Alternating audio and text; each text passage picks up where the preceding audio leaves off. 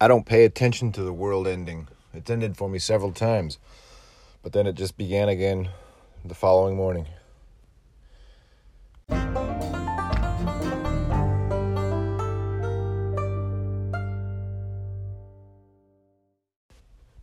That opening quote was the late, great Charles Bukowski, who I endeavored to consider, came very close to purchasing one of his books this weekend. His first book, to be exact, Post Office, about his life delivering for the post office. Not about it, but as it happened.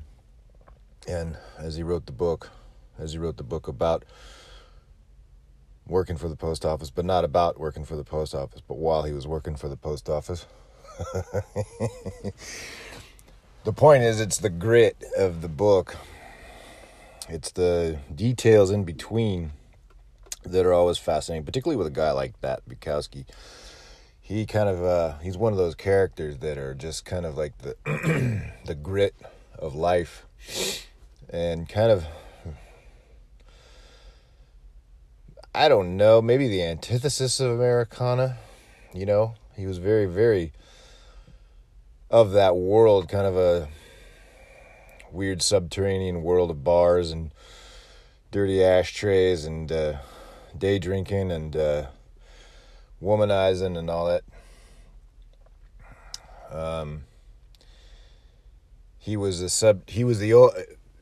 There's a book called what's it called? The Subtle Art of Not Giving a Fuck. And the opening, kind of the prologue or the introduction, brings him up immediately to the point where basically he had written for years and years and with no success, just submitting manuscripts unsolicited to publishing houses for his books with no success, until finally he's just like, fuck it, whatever happens, whatever happens.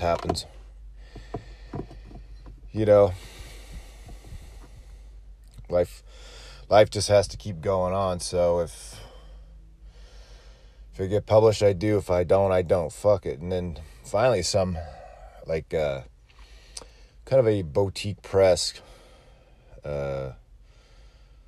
contacted him about his first book, Post Office.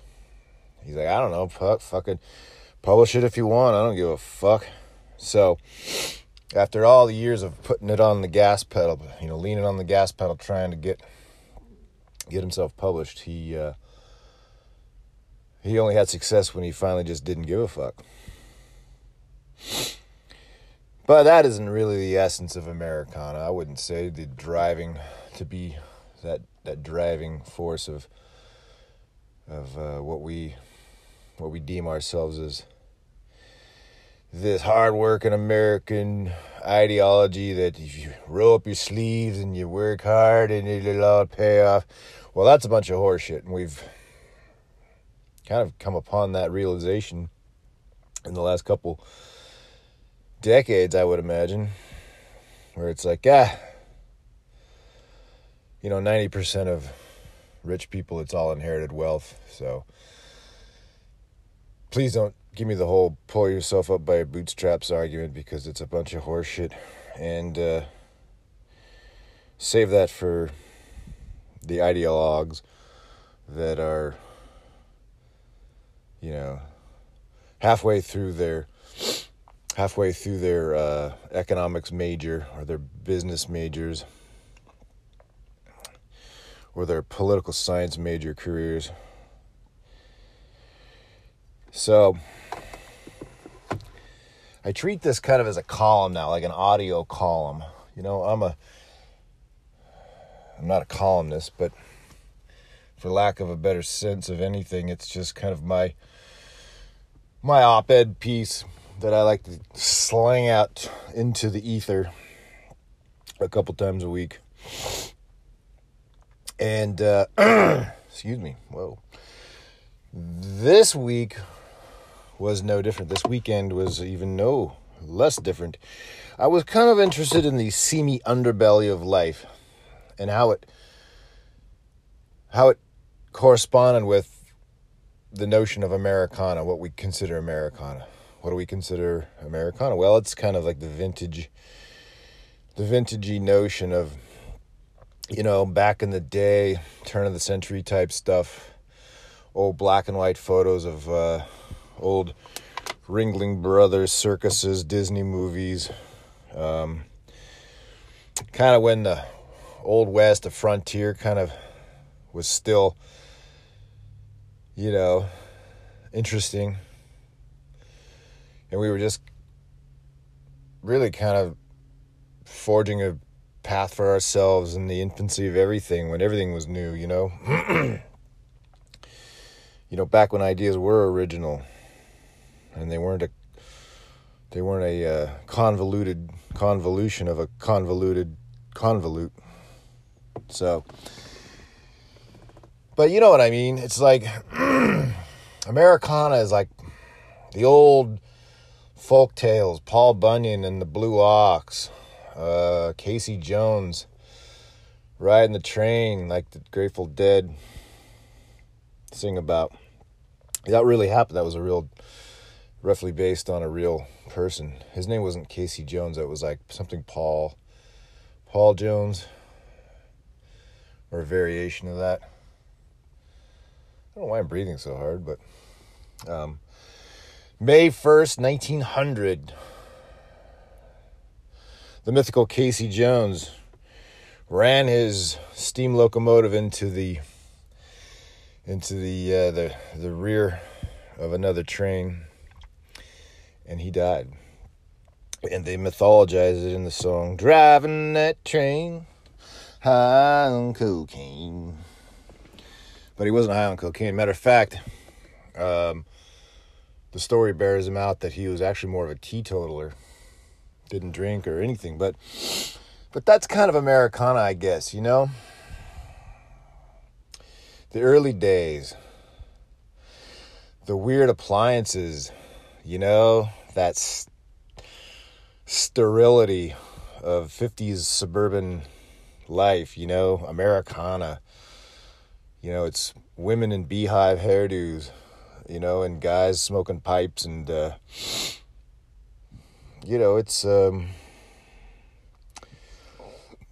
it's events. It's John F. Kennedy. It's Charles Manson. It's just being an American, And so this weekend I was kind of looking for some kind of like a book on the kind of the seamy underbelly of life.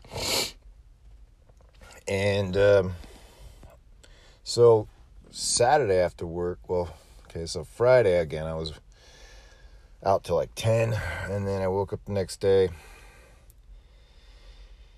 got my assignment, knocked it out, and then after work, I had wandered over I was looking for this guy, this writer. He was, his name is Nick Toscas. I'm not sure if I'm even pronouncing his last name right, Tosches, but he's done a lot of biography on musical interests, like he did one on Dean Martin called Dino, which I'll bet is fascinating because Toscas is this, I'm saying his name right too, but he's kind of this hard-living guy. He passed away. I think he died of cancer. He seems like a real interesting, real gritty type who would write about kind of the gritty underbelly of life. Because the other biography he wrote was about Jerry Lee Lewis called Hellfire, which I think, if it's about a crazy guy, written by a crazy guy, it's got to be pretty damn good. And if anybody knew about Americana and the seamy underbelly of life, it would be this guy writing about Jerry Lee Lewis, the cousin of Jimmy Swaggart and Mickey Gilley.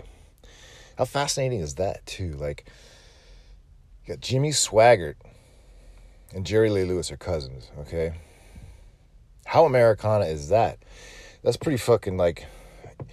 There's nothing more Americana than evangelicals, you know, going all the way back to, you know, the little tent out in the Midwest, the little raggedy little tent where there aren't any trees, you know, and people are lined up in folding chairs inside listening to some snake oil salesman, you know, some charlatan telling them about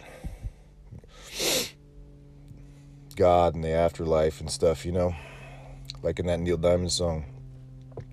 Brother Loves, said Brother Loves, traveling salvation show. Great song. But that's Americana right there. That's a little raggedy tent preaching the word. So, but I went into Barnes & Noble, the fucking faceless monolithic corporation, to ask for a book with flavor. They had none. And matter of fact, the book Hellfire, the Jerry Lee Lewis biography, you couldn't even get it. Like it just disappeared, like it was like some kind of contraband, like it was some black market thing. You know, anything with flavor, no, you can't have. No. How about a cookbook by Rachel Ray? Go fuck yourself. But, so I was like, scratching my head, like, okay, you got anything by this guy? I just want to see kind of what writing style we're talking about, what subject matter we're, just anything. And, all they had was, it was a book that this guy Toscas had written the introduction to, called Nightmare Alley. And it's by William Lindsay Gresham, who himself was quite an interesting cat. But the book being reissued with this introduction by Nick Toscas, who was evidently a Gresham scholar. He was a scholar of this guy, William Lindsay Gresham, who only had a couple of books. But this was the book that made this guy Gresham famous. It's called Nightmare Alley. And it's a noirish crime tale from 1946. And it's just about like circus performers and a guy who he basically decides to the novel uses the cards of tarot as chapter titles, providing both symbolism and metaphor. The story centers on the carnival, with also its advertisements of encounters with the supernatural. So, it tells the story of Stan Carlson, a carnival hustler who later becomes a religious charlatan. It is a bleak picture that Gresham paints of a man seeking escape from the strange world of sideshows and geeks. The novel was collected by the Library of America as one of the most notable crime novels of the 1930s and 40s, but it's not so hard-bitten as many others of its like. Sometimes sympathetic Stan has religious yearnings and caters to others with the same yearnings, even if he does so disingenuously, looking only for enough money to get away from the whole mess.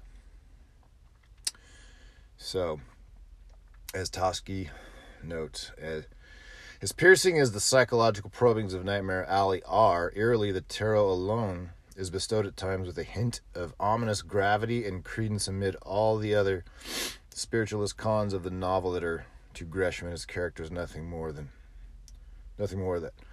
suckers' rackets. Okay. Nightmare Alley gives one a sense of what the Greshams were trying to leave behind. Here is the claustrophobic world of society's disconnects and strays, creatures still human, but some so geekish, so odd that people would pay money just to see them. They may also see parts of themselves in them. So that's, right away, you got me hooked. And I think that's awesome. I think that's that seamy underbelly, you know, that is so prevalent kind of in our upbringing, our awakening as a country, you know. So I got a little excited. I didn't get the book, but I probably will. But it got me thinking, like, yes, that's it. The grittiness, the underbelly, the dark side of things, you know. We're all fascinated by it. Most of us, 94% of us, aren't we? And so you know it's got that. I don't know, there's a handful, to me, there's a handful of people that really embody that or grasp it or understand it or communicate it well. People like Tom Waits, fucking brilliant.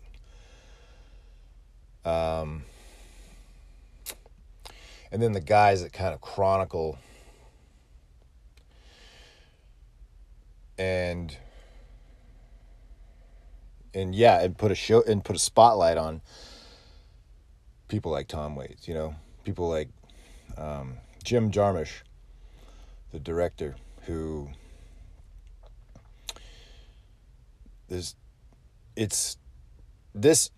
he is a director that would know about or connect with or explain to you or give you a showcase of the underbelly of life, you know, in his movies like Stranger Than Paradise, Down by Law, stuff like that, the movies that Tom Waits is in. Tom Waits is a great musician who's also a really good, fucking great actor. He played Renfield in Coppola's version of Dracula.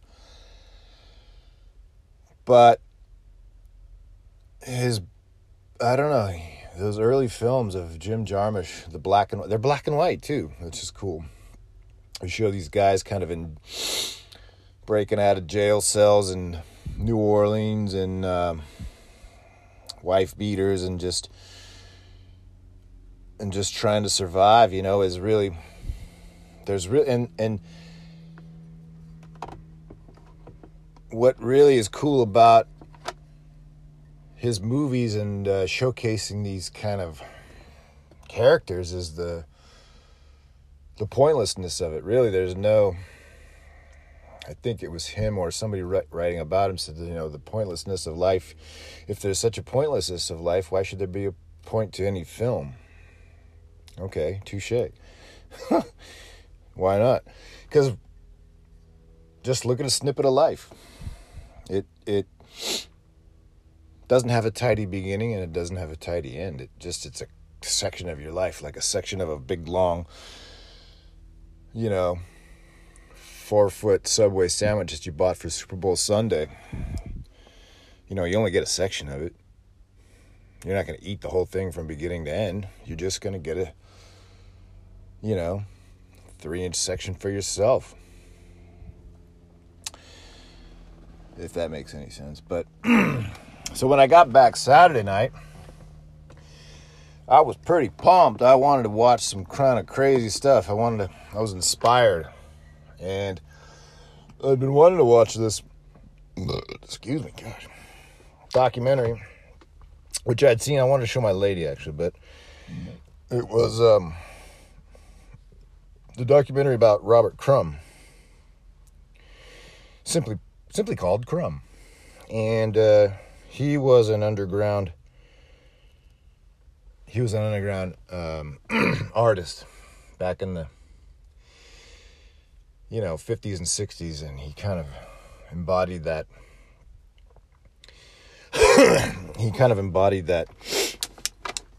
time period where, like, we had the sterility of the 50s, and this family, the Crumbs, there's 3 brothers and 2 sisters. The 2 sisters declined to be interviewed, and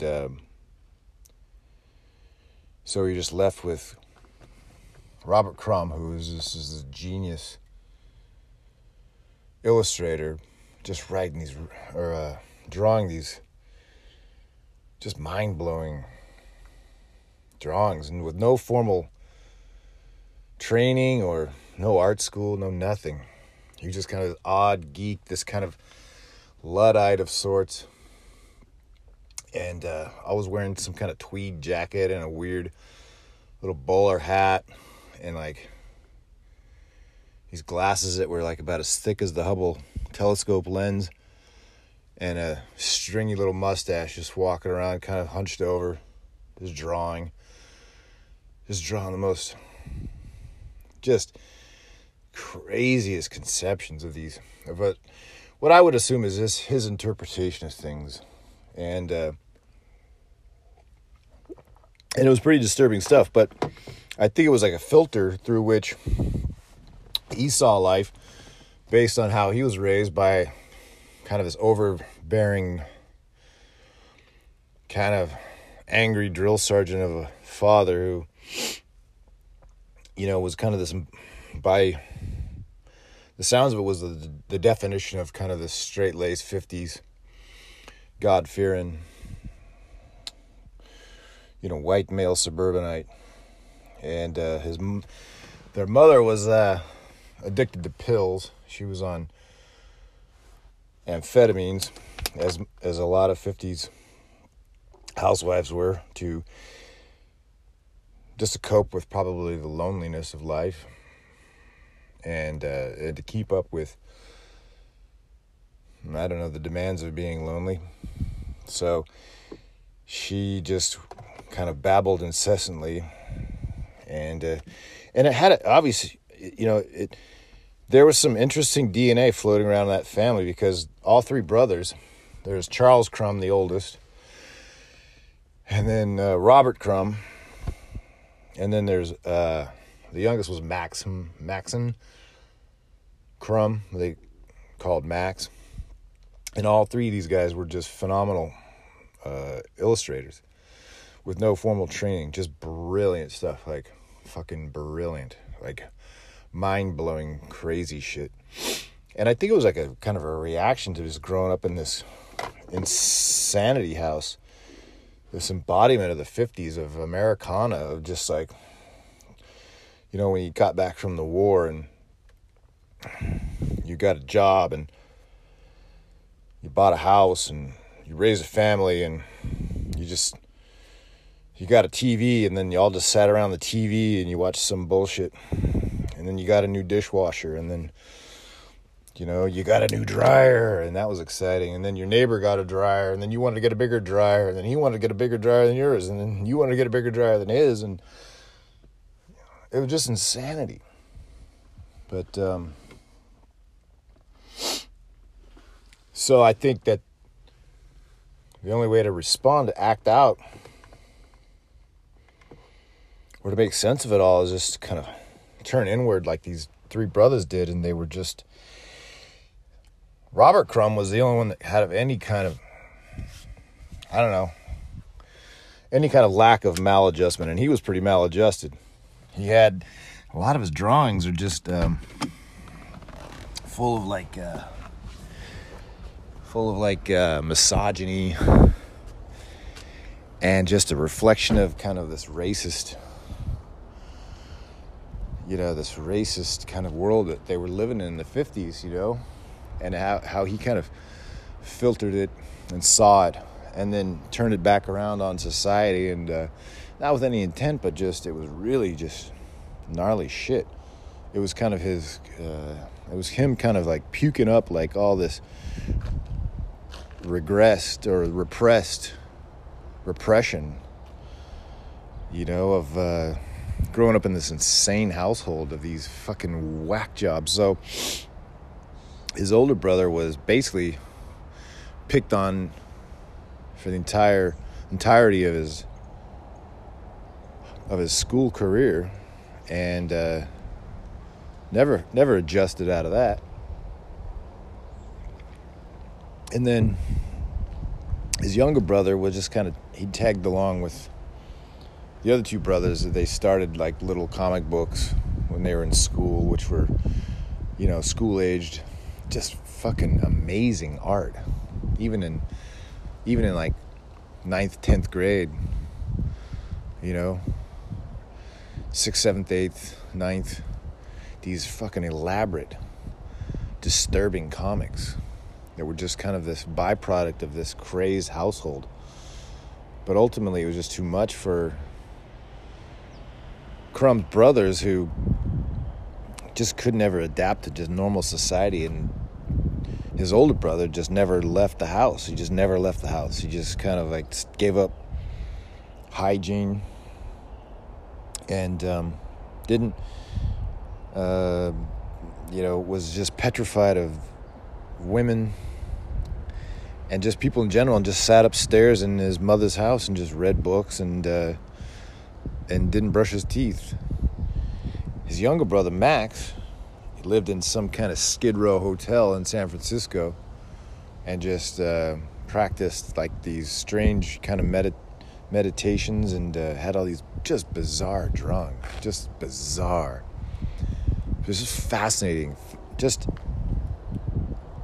it was a reaction, all of this. But ultimately it would be too overpowering, and Robert Crumb's older brother, Charles, ended up taking his own life a year after the documentary.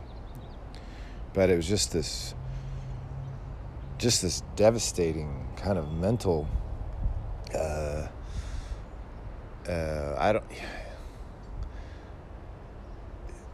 was just hard for them to just ever cope with just what was a healthy outlook on life, because they started from such a strange angle. But so then after that, I ended up watching, I binged like these crazy ass kind of seemingly counterculture, somewhat music related, because Crumb was like in with the underground culture, hung out with Janis Joplin, not hung out, but like he was in that crowd that like he wanted to kind of be a counterculture hippie type, but he was just too much of a square. But he was still, he'd show up in his tweed jacket and his little fedora, or this funky straw hat, or whatever the fuck he was wearing, and his big Hubble telescope glasses, and just looked like just stood out like a square. But he drew. People wanted him to draw album covers. They all wanted him, the Rolling Stones, Janis Joplin, like he became like, he's in the end, he ended up trading a book, like a suitcase of his sketches, for a house in France. He's like, I'm done with American society. I'm out. Traded just a book of his sketches for a house in France. Okay. So I moved on. I just started binging. I binged the next show. The next documentary was the somewhat underwhelming Jim Jarmusch documentary about the Stooges, Iggy Pop and the Stooges. And that was good. Like, Iggy Pop is another piece of Americana that is just another outcropping of our reaction to dealing with this horse shit that we're expected to digest as what they call life. And so this kid, Jim Osterberg, who would become known as Iggy Pop, grew up in Detroit in a trailer, and his parents lived in a trailer, and he convinced them to let him take the master bedroom so he could put his drums in there, and he would just practice drums all day in this trailer, and the kids would make fun of him and say, your car is bigger than your house. And he made it a point to show these guys a fuck you. And his music that became the Stooges and then became Iggy Pop was just an answer to all that, to a revolt. His shows were just these deliberate, just insanity trips. Just people didn't know what to make of these guys. And it really, the film is called Gimme Danger, really captured that because that was basically, he went in head on with these guys, and it was punk. It was a reaction to the sterility again of Americana and society and the underbelly of life, and just going on stage and people throwing bottles at you and spitting and fucking throwing shit at you. And I don't know if he created the stage dive or invented the stage dive, but he fucking he made it he made it his bitch. Yeah, he didn't get caught every time when he was stage diving. This motherfucker was one of the more bloodier performers that ever took the stage, man. And it was just insanity. It was insanity. But it was a reaction. It was a reaction to living in a trailer, being talked at, being put down, being judged, being, this was a scream in that direction, like, fuck you. That's kind of what punk was too. And so that was pretty good. I mean, again, I was fairly underwhelmed by Jarmusch. I don't know. People really like that guy as a director, but again, I don't. Yeah, it's interesting. I like the showcase that he puts on he puts a lot of musicians in his excuse me, in his movies. Tom Waits and John Lurie and Iggy Pop's in a lot of his movies. But moving on, part of the documentary Gimme Danger was him going off with David Bowie, in this, it was like 1970, I think, when that much written about episode where Bowie's like, hey man, I'm addicted to coke, you're addicted to heroin, let's go live in West Berlin for a while and fucking clean out our systems and make an album or two. And that's where Iggy Pop made The Idiot, and then Lust for Life, which Bowie produced The Idiot. And but great albums, man. I got a lust for life. I got a lust for life. And so consequently, last night I decided to go down that path, and I wanted to watch the movie Man Who Fell to Earth, the Nicholas Roeg classic from '76, where Bowie plays a man who fell to earth. And in true Bowie form, he plays a really good alien.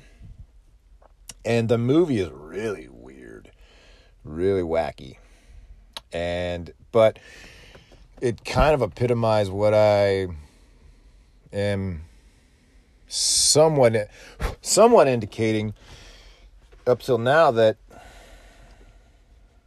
society is really strange. And what I've found in the movie, I'd never seen this before, but it's kind of got a cult following. It's had a cult following since it came out. And Nicholas Roeg is a really interesting director. He's got some really wild cinematographic type shots that are really picturesque and but strange. And I think he was principally more of a photographer. Like, he was a director of photography in other great movies. But this was his own film, and you could tell that a lot of his photo sequences are really coming from a director of photography viewpoint, as opposed to a film director viewpoint. But Bowie basically is this alien that comes down. He crash lands on Earth, and he's looking for water. So he spends the duration of the movie trying to figure out how to get watered back to his planet, but ultimately succumbs to the trappings of society. He becomes an alcoholic. He just stacks TV upon TV upon TV and just watches as much as a dozen TVs at once. He falls in love and then treats his the girl that he falls in love with just casts her aside and ultimately just is corrupted, is entirely corrupted by the whole system. Until in the end, it's fairly obvious that the system is one. And anyway, the ending is really, it's not a tidy ending. It's just kind of, again, it's like that slice of life that you just kind of begin and then pick up and end without a tidy beginning, without a tidy anecdotal end where there's some cosmic lesson that's weaved in there. But you see what's happening and basically how life just kind of crushes the individual. It's kind of depressing in a way, but it was a fucking fascinating movie. Fucking fascinating. And well done. My God, shout out to 70s cinema, man. So consequently then, I needed a little aperitif. I needed a little something to cleanse my palate, I need a little Sprite to wash down the big kahuna burger. And what that came was in the form of yet another musical documentary. This one was by Andy Summers of The Police. And man, that was fucking amazing because I forgot, again, how fucking huge The Police were. But that was a great band. But, here we go again. It kind of started in a way that was, well, from Andy Summers' viewpoint, he was kind of a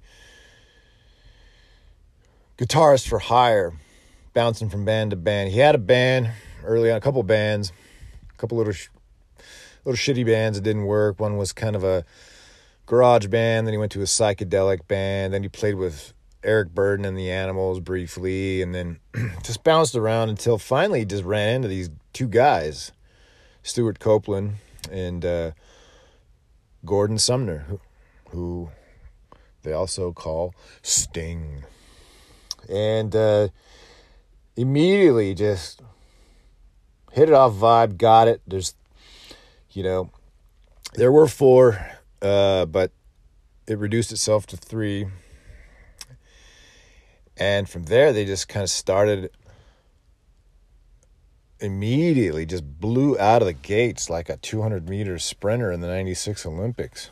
And he was, they were, again, this was the early 70s now. Well, yeah, they kind of formed early 70s. And it was at the kind of the height of the punk movement, but it was kind of, and they were very much kind of coming from punk roots, and not quite as severe as say like the Sex Pistols or Black Flag and those bands, but very, very much defiant of modern kind of modern ideas. They're like, fuck all that, but they also didn't want to get kind of lumped in. They wanted to kind of distinguish themselves, so they kind of added some of their own, like a little bit of reggae, a little bit of Brit pop,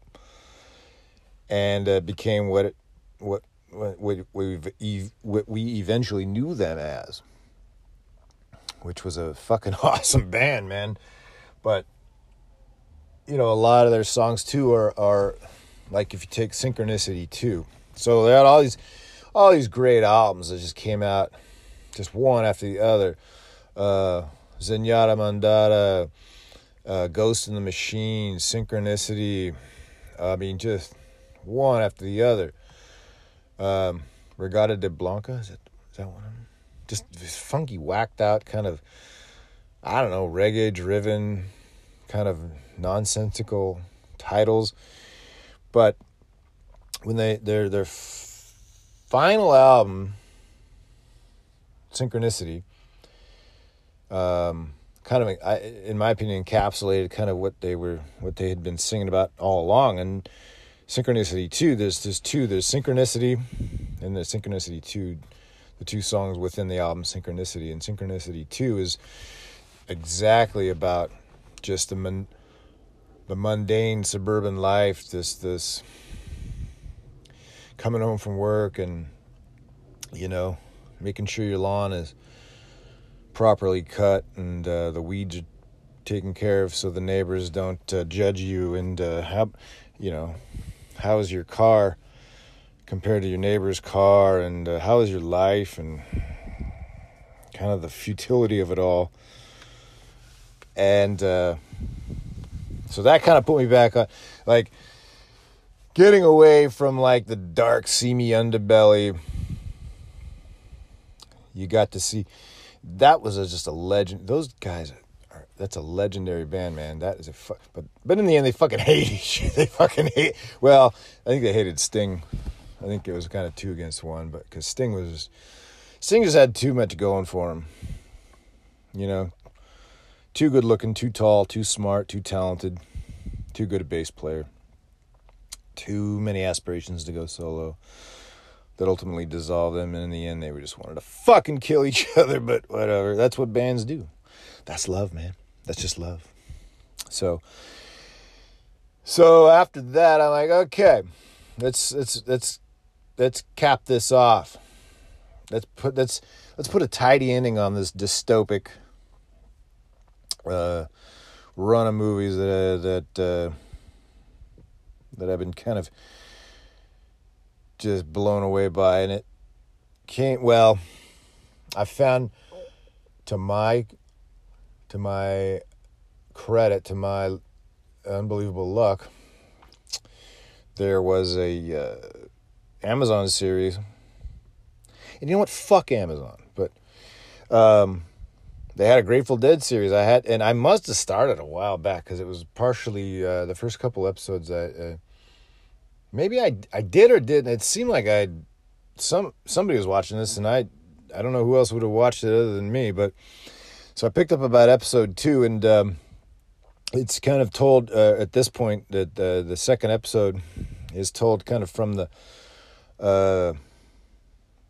viewpoint, or the narrator is their tour manager, who's this British gentleman. And one thing that he had mentioned, and I have to concur, is that the beginning of the episode, he mentions that there's this fascination with Americans, that they want to look for America. They set out looking for America. Like the Simon & Garfunkel song, America. Walked on to look for America. Do-do-do-do-do-do-do-do. And he said that it's a fascination with the fascination of America. We as Americans have this fascination with looking and navel gazing into what America is all about. And so the struggle begins, because, he says, because he's a British bloke, and he said, nobody in England goes out looking for England. Which makes perfect sense. Like, nobody does that. Like, there's nobody in Bombay, India going, I'm going to look for the real India. Like, said nobody. But we do that in America. We do that navel gazing. We want to know, how did we get here in this crazy ass weird social experiment? I was talking to a guy, one of the other guys I work with. He was saying that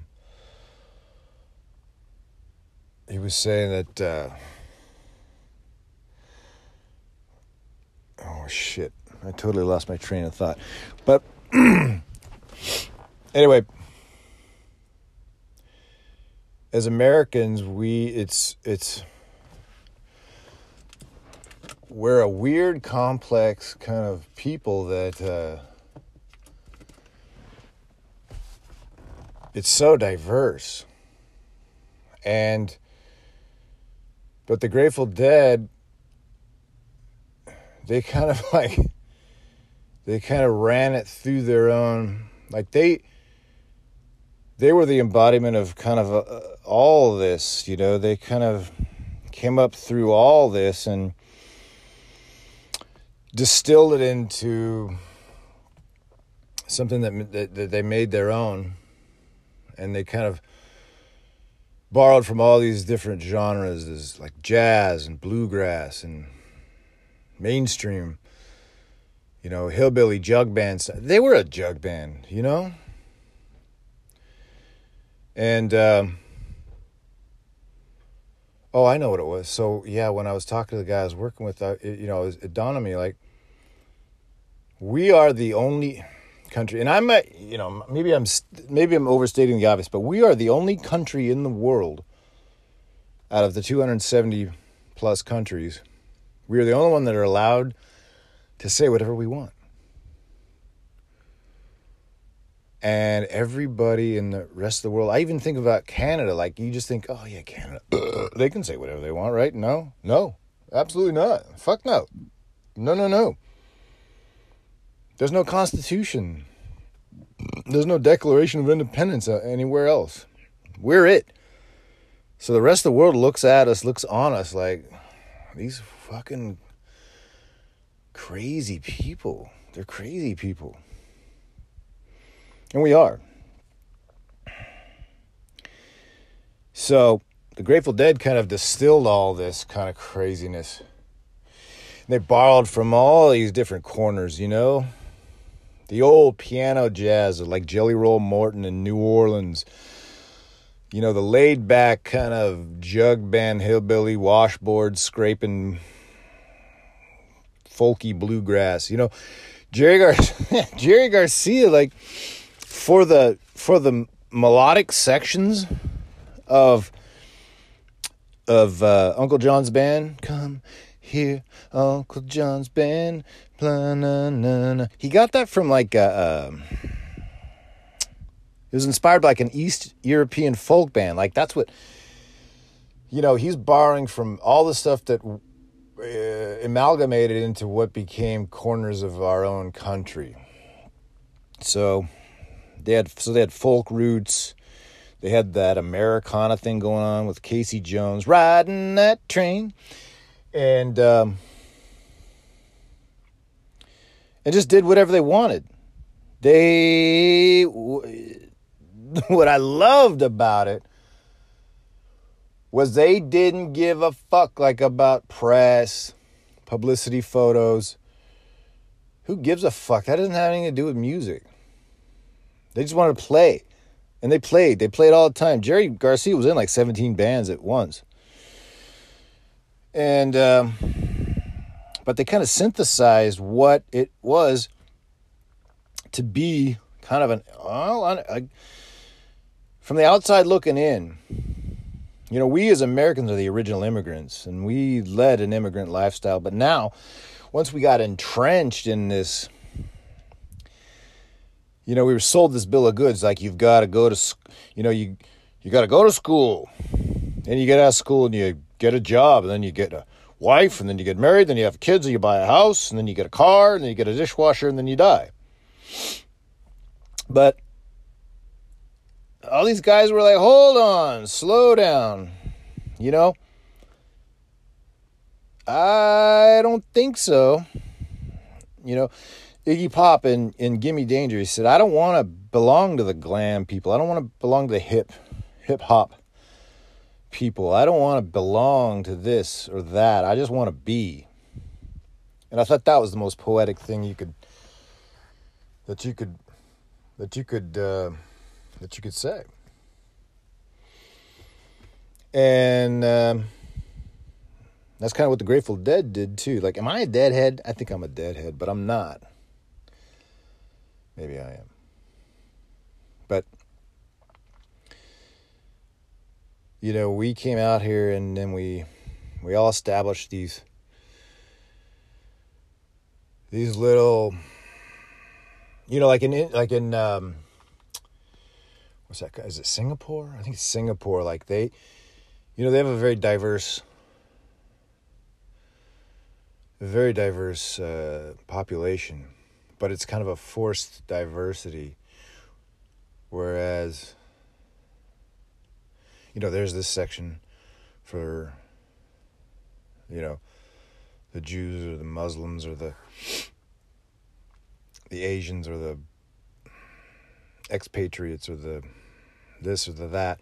Out here, we just show up. We're like, okay, what do I do? Where do I go? How do I make it work? And it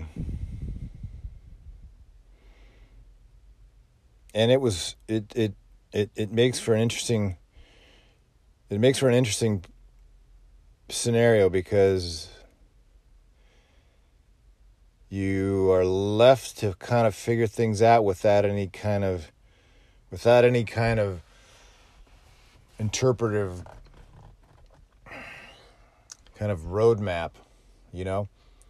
So you can't really get a grasp of what America is all about, because you got all these, you know, you got the Norwegians up in Minnesota, you've got the homesteaders and the militia types up in Idaho, Montana. You know, you got Oregon. They're kind of a weird blend. You know, they're kind of like the Grateful Dead, like these kind of hillbilly hippies, or a blend thereof. And but the best part is just to show up and just be, man. And I don't know. That's what I got out of this. I don't know. There really is a weird dark underbelly to this country. A real dark thing that you don't want to poke too far into. You don't want to roll down too dark into, because you start finding out some interesting things about yourself and about, you know, the country that you're living in and the people, and it's all been kind of processed through these bands, through these people, through these artists. Robert Crumb, Iggy Pop, the revolt of the Stooges, you know, the Grateful Dead. It's fascinating, just the distilled interpretation of what these guys kind of figured out through their own experiences, through going around the country. You know, I'll say this about the Police. You know, they hit the ground running. They ran hard, and they did a tour of the U.S. And what I respect about them is that I think they had just come out with their first album, first or second album. I don't know. They were fairly big at this point, like particularly in the UK. But then they decided to come out to the U.S. and they just go to these places, parts of the U.S., the Midwest and the Southwest and the South, parts that they wouldn't know necessarily who this band was, but they're, you know, playing in these not big arenas, small clubs. And what to make of these three guys, 2 British guys and 1 American on the drums, whose dad's in the CIA. And Midwest America, could you imagine just being in fucking Shit Hill, Iowa, and going down to get a beer and at the local fucking Gas and Sip or the fucking, you know, the local watering hole, and you go in and there's the Police. Like, fuck. And so yeah, that's ballsy, man. To go in and see it, like, that's the real America, you know? The guy with the trucker hat, the stained, fucking sweat-stained trucker hat and the tattoo, and he's got a couple days growth on his face, and he's just drinking some shitty PBR. Not trying to be ironic or hip or some kind of hipster. And all of a sudden, this British band just breaks into like fucking synchronicity. Damn. Oh, it's fascinating shit. I love it. I love it. It's Americana, man. It's the real deal. It's crazy shit. So, that's my audio column for today. I hope you enjoyed it. If you didn't, I don't care. So, anyway, happy Monday. I'll talk at you all later. Arrivederci, babies.